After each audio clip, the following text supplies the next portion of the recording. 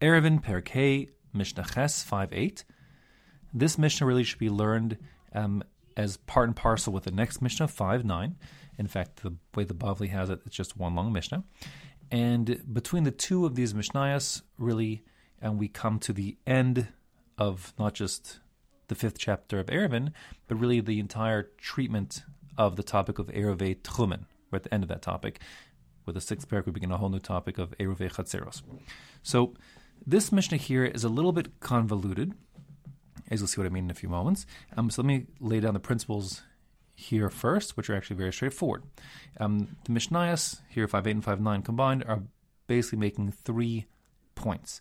The first point is that if a town has within its tchum another entire town, we'll call them villages maybe.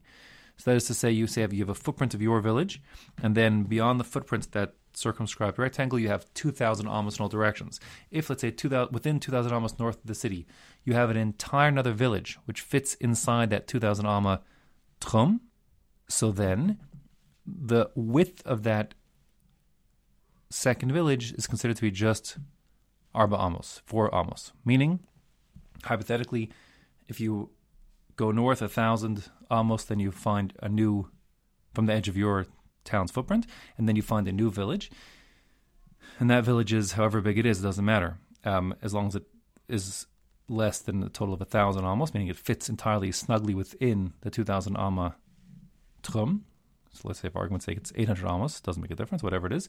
So when you get to the edge of that, the northern edge now of that village, that second village, we look at that whole village's width as just being arba amos, meaning from that northern edge, you still get another 1,000 amos north. Meaning you get 1,000 amos north till the beginning of the village.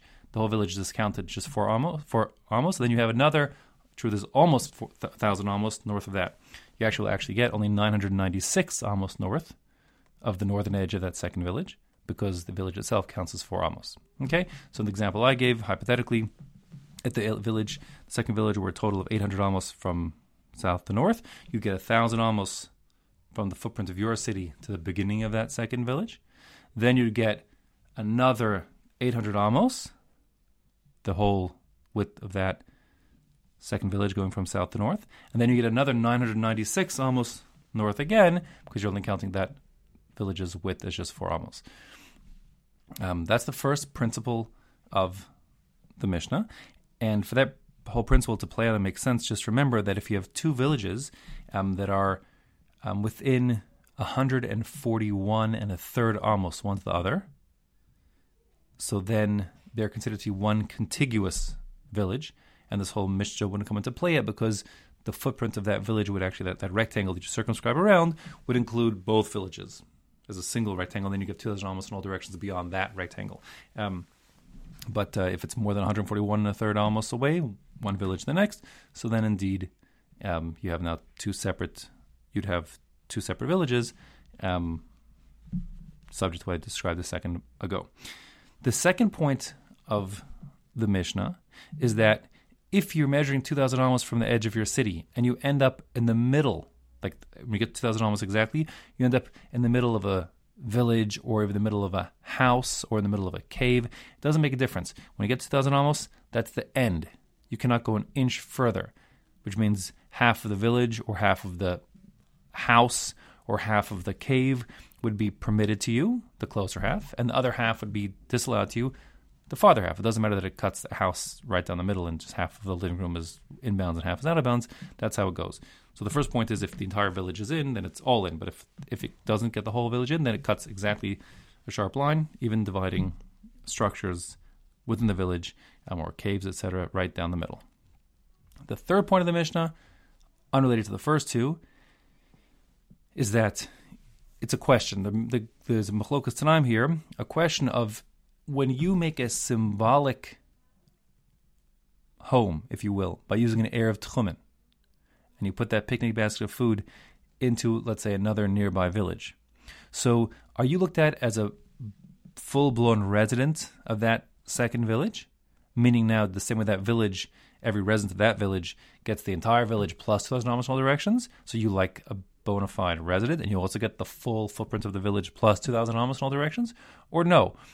Is putting down Erev Tchumen just making you sort of like a symbolic resident, and therefore doesn't carry the same benefits as being a real resident, which would mean that you only get 2,000 amos from, let's call it the picnic basket, or really technically from the Dalet amos around the picnic basket, and not the whole city, but exactly 2,000 amos north, south, east, west from the Arba amos of your picnic basket, and not the whole city. That's a machlokas. The Chachamim and the Halacha says you become a full-blown resident of wherever your Erev Tchumen is, so you're just like a resident there. And Rabbi Akiva is going to say no. Rabbi Akiva will say you're just it's a symbolic makom shvisa. It's a symbolic place of residency, but therefore you don't get the benefits of being a proper resident. You just 2,000 amos in all directions from your picnic basket. Okay, that's the third point. So that's the Mishnah outside. Here, let's see them inside.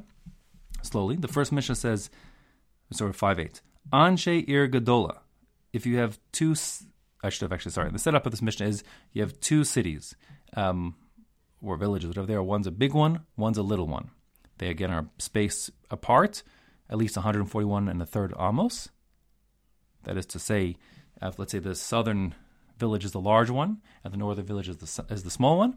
So that means that the distance between the northernmost structure of the large southern village and the southernmost habitable structure of the small northern village are more than 141 and a third amos apart, making them two different villages for the purposes of determining tchumen.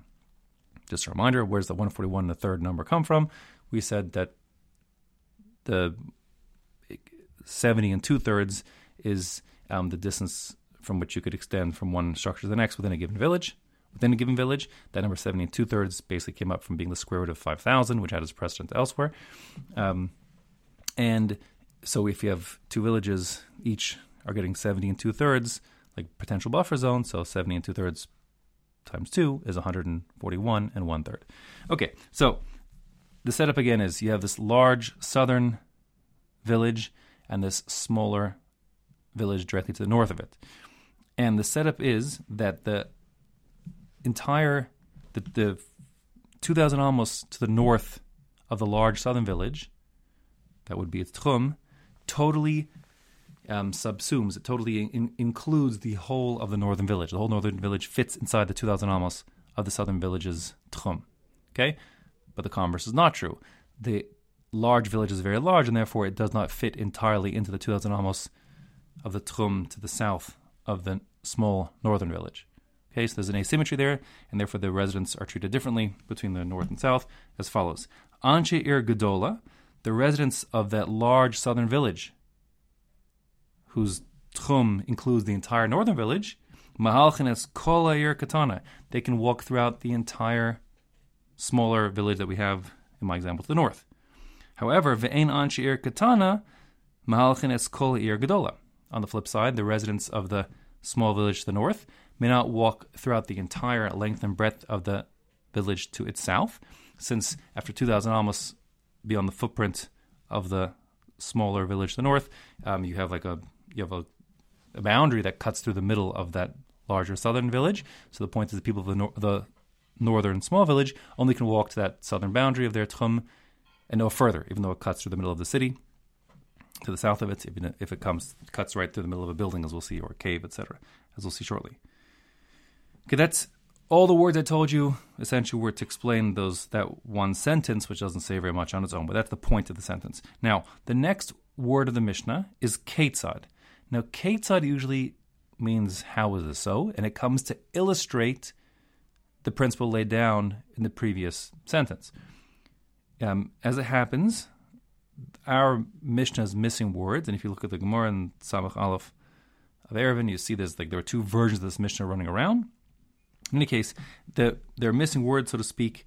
They're missing words, if you will, that are missing from our Mishnah here, which introduce a new concept, which talks about the question of when you put your Erev Tchumen, the picnic basket, into another town, do you become like a resident of that other town or no?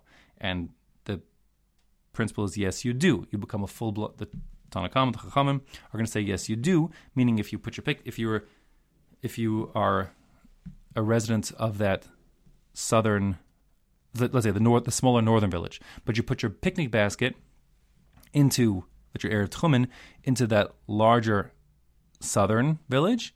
So now you become a resident of the southern village for Shabbos, and that being the case, you can walk the entire length and breadth of not just your village, but also the entire southern village. You get everything.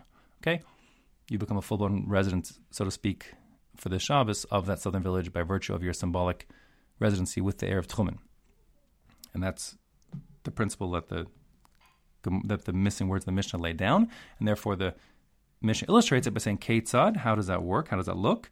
Misha haya be'ir gedola, if a person were in the large city to the north, my example to the south, the large city to the south, v'nasan es eruva be'ir katana, and he puts his picnic basket to make his Erev Tchumen beyond the footprint of his city in the smaller village to the north.